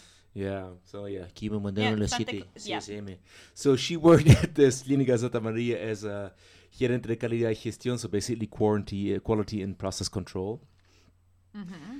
And voices have really highlighted her experience in the public health system, something that ex-health minister Mañalich, for example, did not have and heavily criticized for. Now, make no mistake, Mañalich, he's also a physician, he's a doctor, he's a health professional. Thing is that he doesn't have the same chops as Begoña in as far as that he has, as far as I know, mostly worked for private institutions. Mm-hmm. And this is one of the big points that he has been criticized for. He does not know the quote-unquote reality of the Chilean people, which is, I think there was this one... If you've only ever been to private hospitals, the reality of private hospitals versus public hospitals in Chile is just so starkly different. Yeah, there was this one interview that he was heavily criticized for where he was... I don't quite remember what it was, but he was just like, well, I had no idea it was like that. And everybody was just like, how did you like, it's your job to know. Right. At some you can have your past experience, but once you get hired at something, especially when it affects the lives. That too. Well, yeah, exactly. Infects the lives of people. You take a tour of the public hospital, talk to people who work at public hospitals, talk to people. I don't understand. See, that's always been the fault of the right in Chile, is they're so disconnected from what's actually going on. There's been so many ministers in this that have been like, oh, I didn't realize people only made that much money. I didn't realize. You don't have a car. What do you mean? So yeah, that's probably not going to happen with Maria Begoña, because I mean, she got around. She holds titles from several universities in several countries. She has worked in the public health sector in several places. I mean, can't nobody say that she ain't not knowing what ain't going on in this country. Well, I mean, that and Boric promises to strengthen the public health system too, because first of all, he wants to sort of merge public and private in a lot of ways, but he knows, and it is true, that the public system is just there's not enough money put into it for it to be sustainable. Does he want to merge it though? I think he wants to leave it to everybody's choice in a way. He does, but what he wants to do is he wants to take money from the private hospitals. So no, he definitely wants to leave it up to choice, but he wants to sort of have this idea of taking money from the private hospitals to finance public hospitals, because the private hospitals make so much fucking money hand over fist. Mm-hmm. No. Well, what he's saying is that, like, that's his idea, that everybody should be. Yeah, everybody is in FONASA, and then you pay extra to be in INISAPRE. Yeah. Oh, okay. Yeah, because you are yes contributing to the public system. Right. Right, which I think is a great idea. Yeah, I mean, duh. You're gonna get your ISAPRE. ISAPRE is the private insurance. You're gonna get your ISAPRE, but you're also contributing to the public system, because what's happening is people that are in ISAPRES have all the, I mean, what is 85% of Chile or more are in FONASA. And so we have, I'm pretty sure it's 85%, something like that. I wrote an article about it recently, or like a year ago. And so all of the money, the majority of all of those big bucks are staying again in just the richest people and not going anywhere. So I think that's a great idea, personally. Word up. So there's her. Who you got next? Oh, Carlos Eduardo Montes Cisternas. He is the Ministro de Vivienda y Urbanismo, which is the Minister of Housing and Urbanism, which I think for me is important, me personally, because fucking housing in this city is insane. So don't even get me started on urbanism. Don't even get me started.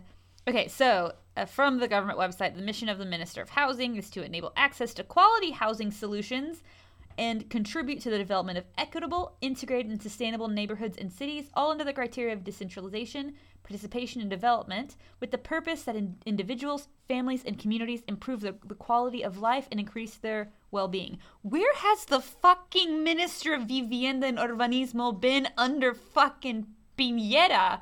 Like, it literally says your entire job is to make sure people have a good quality of life and have places to live and equitable housing. Where have you been? On vacation? I don't know. I'm like, what? That's literally your job. And people are like, we have like, okay, sorry. Okay. So, Carlos Montes himself was trained as an economist at the Universidad Católica, and he was exiled to Mexico during the dictatorship.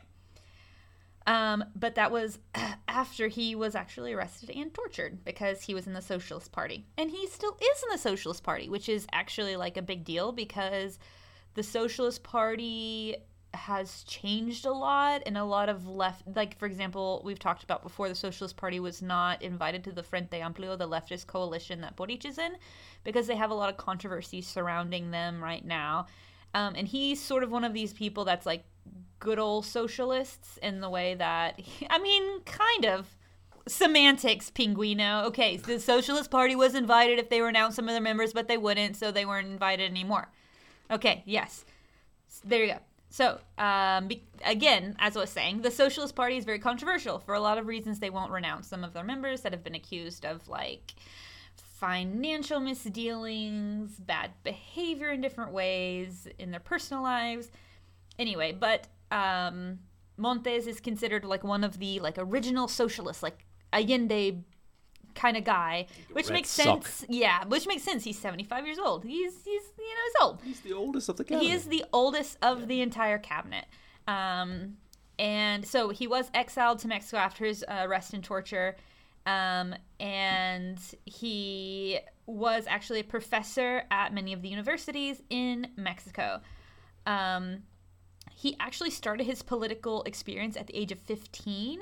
He was a neighborhood leader of the Student Federation, and he very much like Boric. Exactly. And he ended up founding a group called the United Popular Action Movement, MAPU, when he was young. MAPU? They're really well known. Yeah, he founded it. Because I think the agriculture minister was also part of it. Yeah. He said he was part of the founding of the group. MAPU, they used to do a lot of direct action. Cool. Apparently, MAPU is a very important organization that I didn't know about until just now. Don't tell me that's not a backronym. Like, that's no coincidence. It's MAPU. Mapuche? I highly doubt it. It's a coincidence. Yeah. Like, as in Mapuche. Just, you know. No, yeah. No, but, listeners. There's probably, like, poor I don't think that he's recording this part. Oh, I actually am. I mean, I don't think he's going to keep this part of us just, talking to each other. No, but, like, what's the guy's name? Montes? Carlos Montes. Carlos Montes was probably, like, up, like, for, like, weeks trying to, like, come... Okay, so, use the M here, then the It says A. he was part of the founding, so he probably was, like, a group of, like, 4 people or something. Just, like, 5 people, like, all week. Like, just, like, forces a word in there. Yeah. The A could be autonomo. Yeah. Action.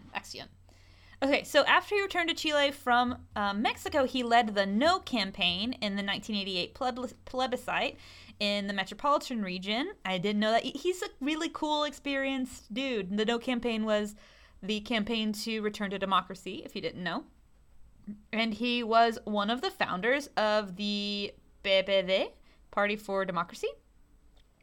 In Congress, he has been dialoguing with parliamentarians for many years, and he has never, according to this article, he's been somebody that has never hesitated to harshly represent his opinions when it refers to critical exchanges, specifically with the budget director in 2021 in the Treasury debate.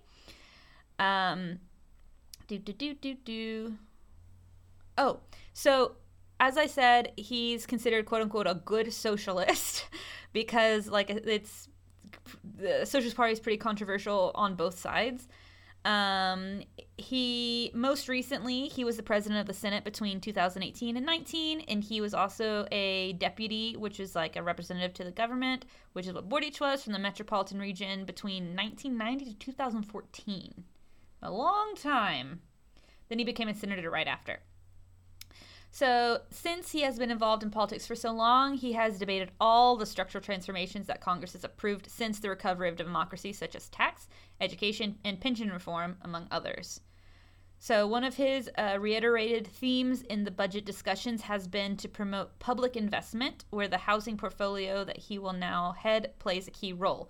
In recent negotiations of the 2022 budget, the opposition and the government agreed to double the subsidies to build homes, bringing them to $50,000 this year in order to advance in reducing the housing deficit, now pressured by the rise in camps in the pandemic, because there was a lot of homeless camps that have sprouted up during the pandemic for obvious reasons.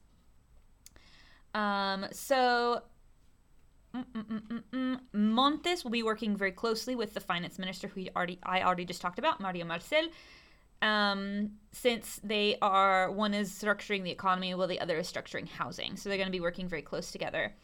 Boric has a housing emergency plan that they're both going to be working on, where this is the use of land for housing purposes is prioritized, and the creation of state companies for the production of construction materials and popular hardware stores to reduce costs to the public. So like the things to produce housing and houses if you want to build them, reducing those costs. And in addition to the portfolio's own issues, it will be up to him to deal with the probable incorporation of the rights to housing in the new Magna Carta. So this is something that is coming up really in the new Magna Carta, the idea of housing as a human right. So there we go. What? There we go. That's Nicolas Grau. He's 75 years young. Nope, not Nicolas Grau. Oh shit, Montes, Carlos Montes, 75 years young. I just talked about Nicolas Grau earlier. Late. It's late. It's past my bedtime. Nicolas Grau was the Minister of Economy. This is Carlos Montes, the Minister of Housing. Right. There you go. Well, lucky you that my research wasn't as thorough as yours on the candidates, so it's not going to be that long. No, I got the last one did here. you have any comments on Montes? Nope. Oh, okay. Nope, not at all. I think you covered everything. Oh, okay. Because I haven't really done research on Montes at all. No. Like, the only thing that I knew about this guy was he's old. Oh, he old. But it's like he's like I like that there's somebody from Allende's like circle that is now in the government. I mean, I think this is a very interesting part of like the historical circle we're living in right now. And he seems very experienced and Well, he better be. He old. God, I mean, he's been working since he was 15 and he's now 75, so I hope he knows what the fuck he's doing. Yeah, he better. So, okay, what do you got now? Yeah. Well, I got one more, which is Esteban Manuel Valenzuela Van Treck, who is going to be the agriculture minister. I guess there's some Dutch in there. Van Treck, they would say, I guess. He is 57 years old. Mm-hmm. He is from Rancagua, which makes him a Rancagüino or Rancagüino? I will say Rancagua is the city my boyfriend hates the most in this whole country. Why? Because nobody cares about this because their football. their municipality is really fucked up with how they do like law stuff. It's boring law stuff. Like he has to go there in person to like hand over things because they refuse to accept like faxes or like emails. That sounds like my home country. I heard that about Germany recently too. I'm like, I thought you guys were supposed to be on top of the engineering and things, but not bureaucracy. But that's a different thing. So, Mr. Esteban Valenzuela, he is a journalist and a political scientist by training. He is the minister of what? Of agriculture. Agriculture. Doing agricultural things. Okay. Doing Things with everything. plants. And animals and farms and moo and Oink. Sprout and everything. Moo and Sprout. All them stuff. So he's doing that. You can see I'm a professional. Mm-hmm. We both are. If you're just tuning into us for the first time, we do this because we love Chile and we love talking about this stuff. We are not professionals. If you want professionals, check out our news affiliate, Chile Today point.cl. Otherwise, you better be happy with Moo and Sprout. With Moo and Sprout. That needs to be our band name. Moo and Sprout. All right, so Moo and Sprout. He used to be mayor of Rancagua between 92 and 96. Long time ago in the before times. Mm-hmm. And he also was a deputy in the lower house between 2002 2010 and was also the head of a campaign of the Presidential Assessment Commission for Decentralization and Regional Development. It's really herky-jerky translating some of those names sometimes, but you know what I'm saying. So he is very much in favor of decentralization, regionalization. Geez, makes me wonder why Boric has picked him. That's right in his wheelhouse. So specifically, specifically like the decentralization of Santiago? No, what are you talking about? Of Chile. Like he is a big advocate of basically giving regions bigger autonomy and also giving the regions like bigger autonomy in terms of like agriculture and everything else. Okay, know? yeah, okay. So because sometimes decentralization, when you're talking about Santiago specifically, means like oh shit, just hit the mic. Specifically, the housing minister I just talked about is like encouraging decentralization of Santiago, meaning getting people out of Santiago and being able to live in other regions also. No, so that's why I was asking. I mean, that he might also be in support of that, but I don't think that's what that article meant. No. I was just questioning. So there have been a few positive voices already that were very happy and very satisfied with the appointment. Also, like the Fede Fruta, which is the Fruit Producers Federation, they were like, "Hip hooray, we like this person here." However, he did only receive lukewarm support from his own FRVS party, as he was not he joined the ministry. Yeah, because when he was appointed, because he was not the candidate that the party had put forward. Like, honestly, when I read up on I did a cursory reading up on all the candidates and all the ministers, and he was really the only one that, like, right off the bat, received, like, a bunch of criticism, because that was one thing. And the other thing is that, hold on, let me just go back to the whole thing. Rewind. Rewind. So basically, what I'm saying is he only received lukewarm support from the Frente Regional Verde Socialista. I think it's one of the coalition parties. He was not the candidate that they put forward.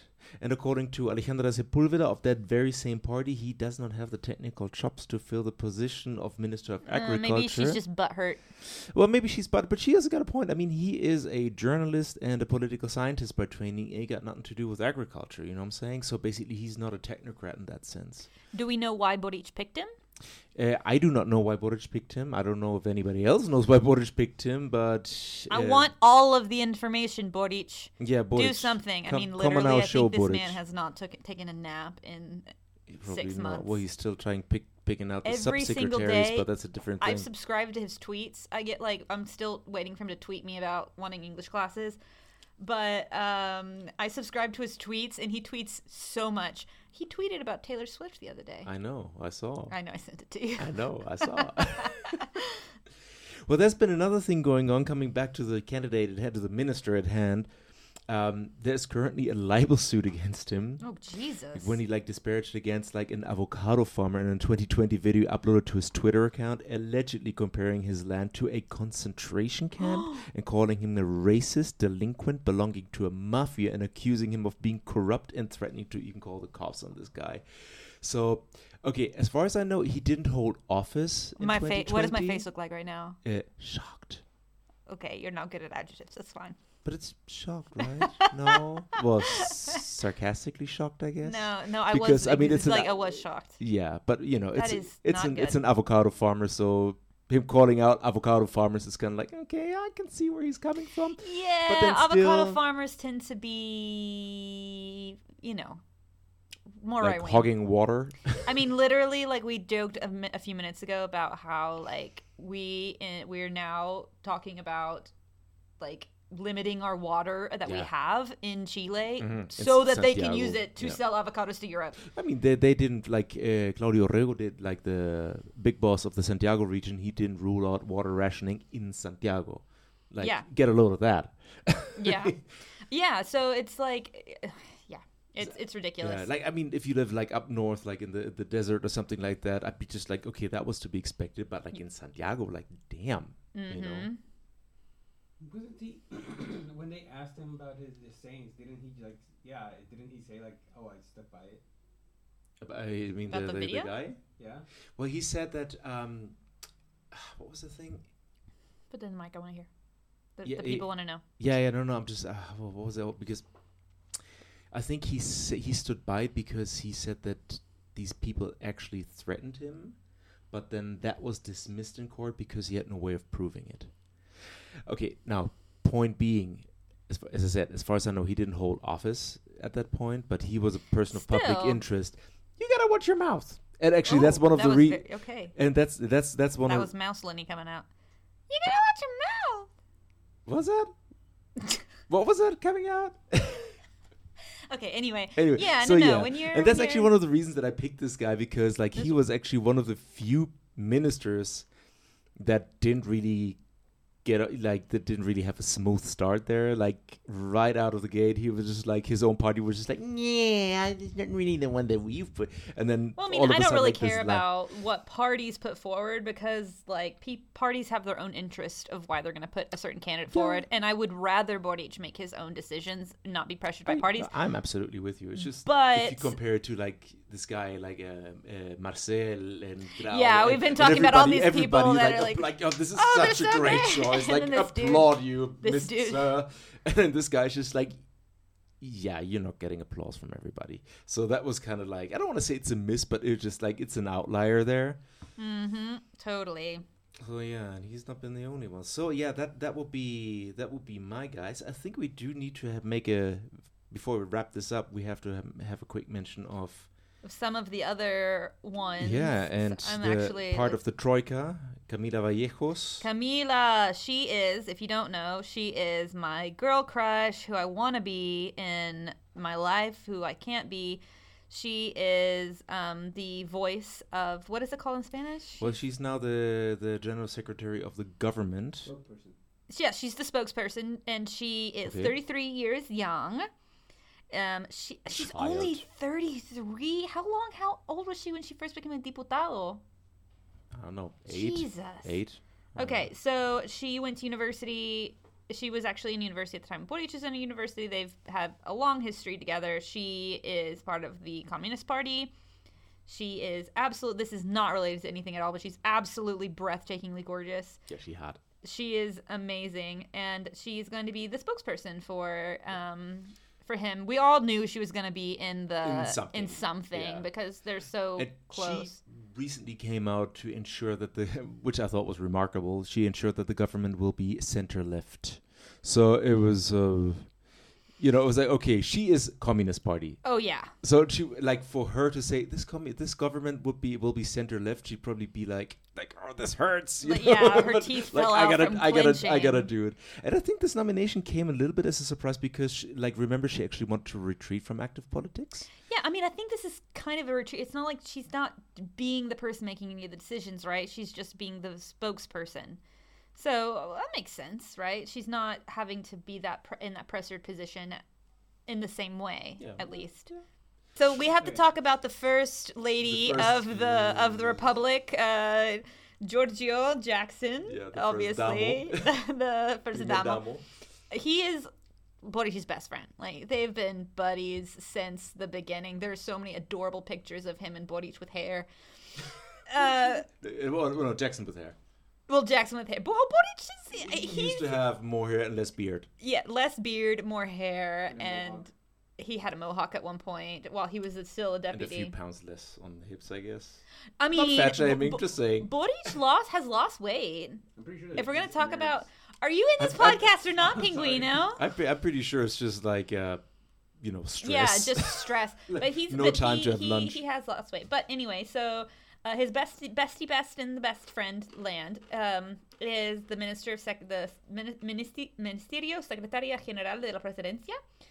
He's 34 years young. He is in the Kids same these days. party. Nope. Yeah. Oh, no, he's a Revolución Democrática. Yeah. Democrática. He's in the same coalition. Yeah.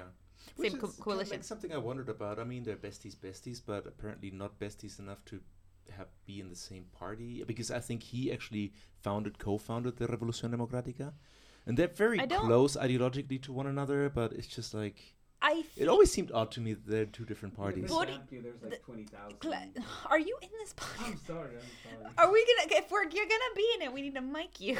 Straight. We should also give a quick shout out to Maya Fernandez, as Pinguino pointed out the other day, because Maya Fernandez is the future Minister of Defense, which means she is in charge of the army. Uh-huh. However, funny tidbit about her, she is Salvador Allende's granddaughter. Yep. Salvador That's pretty Allende being awesome. the socialist president who fell victim to the 1973 military coup led by Augusto Pinochet. So And the putting CIA. her in charge of the military of the armed forces, It's kind of hot. that's kind of a mic drop right there. I mean, Yeah.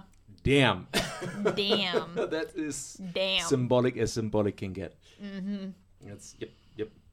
So there. And also... Anyone else? Yep, I think we should also give a little shout out to A little winky wink. Marco Antonio Avila and Alexandra Benaro, who are going to be the Minister of Education and the Minister of Sports, respectively.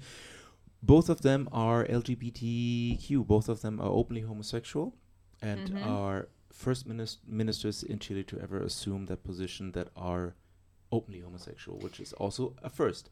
Now, that being said, as of today, there have been a few accusations circling around, what's her face, Alejandra Venado, for workplace harassment while she was working at the Memorial Museum Londres 38, Mm-hmm.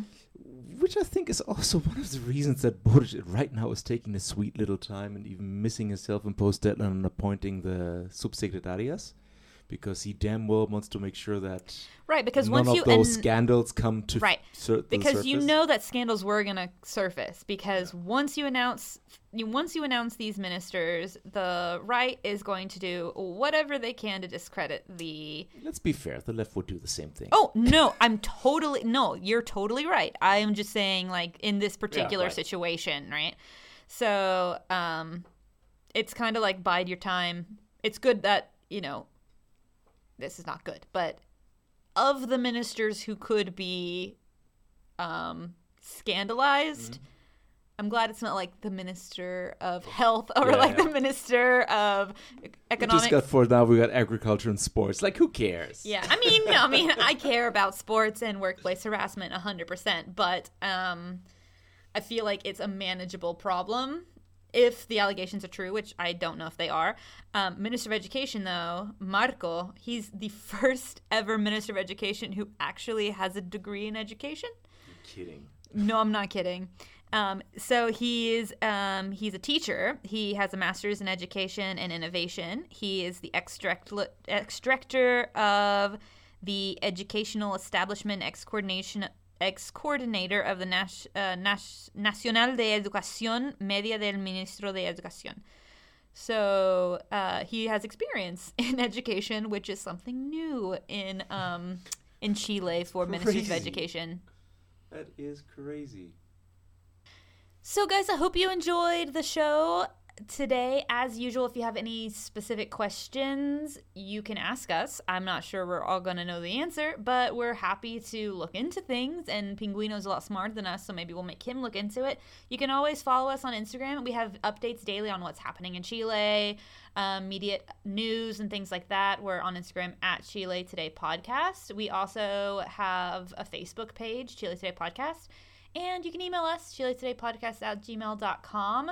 We are really happy that you came to listen and hope that you continue to listen to us. If you have any comments, concerns, stories about your life in Chile, we want to hear them. Yeah, we haven't had stories in a while. Yeah, we love Send your hearing your stories. stories about Chile, and we might even read them on the air if you're cool with that, on the air as if we're live, like a radio. But you know what I'm saying. Yeah, the canned air.